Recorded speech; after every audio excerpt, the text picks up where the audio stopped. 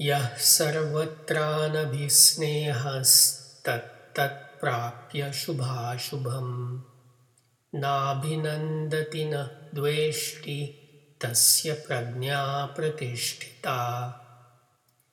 Now the Sandhi Vichhed. Yah means who.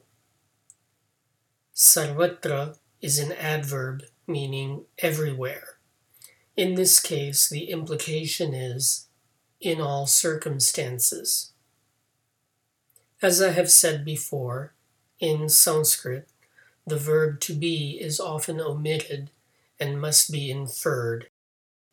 There are two such cases in this verse, because Krishna is describing one who is cool in all circumstances and saying that their intelligence is secure in the second line.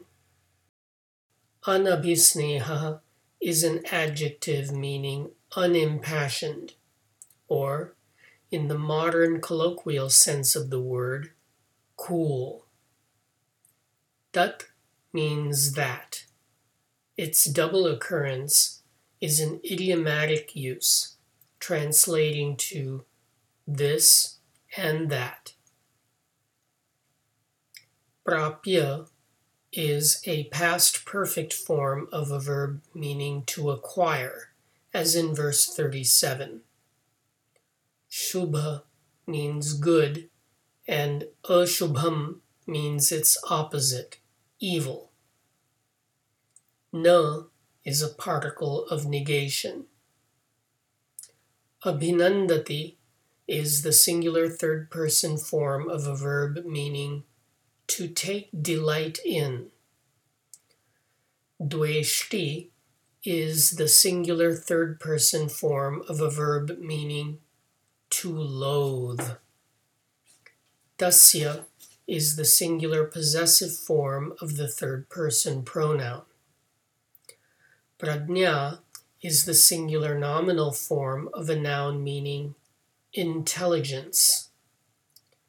Pratishtita is the singular nominal form of an adjective meaning secure.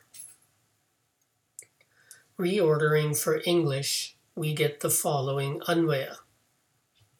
Yah anabhisneha sarvatra prapya tat shubha tat ashubham na abhinandati na dveshti tasya prajna pratishtita. One who is cool in all circumstances, having received this good and that evil, does not take delight in, nor loathes, that one's intelligence is secure. Thank you for subscribing to the 5-Minute Gita, narrated by Milind S. Pandit, with gratitude to my father and Sanskrit teacher, Dr. Sudhakar M. Pandit. I recommend English translations by Swami Gambhirananda or Swami Chinmayananda. The late Dr. Sundar Hattangadi has also published Sandhi Vichhed and Anvaya, available online.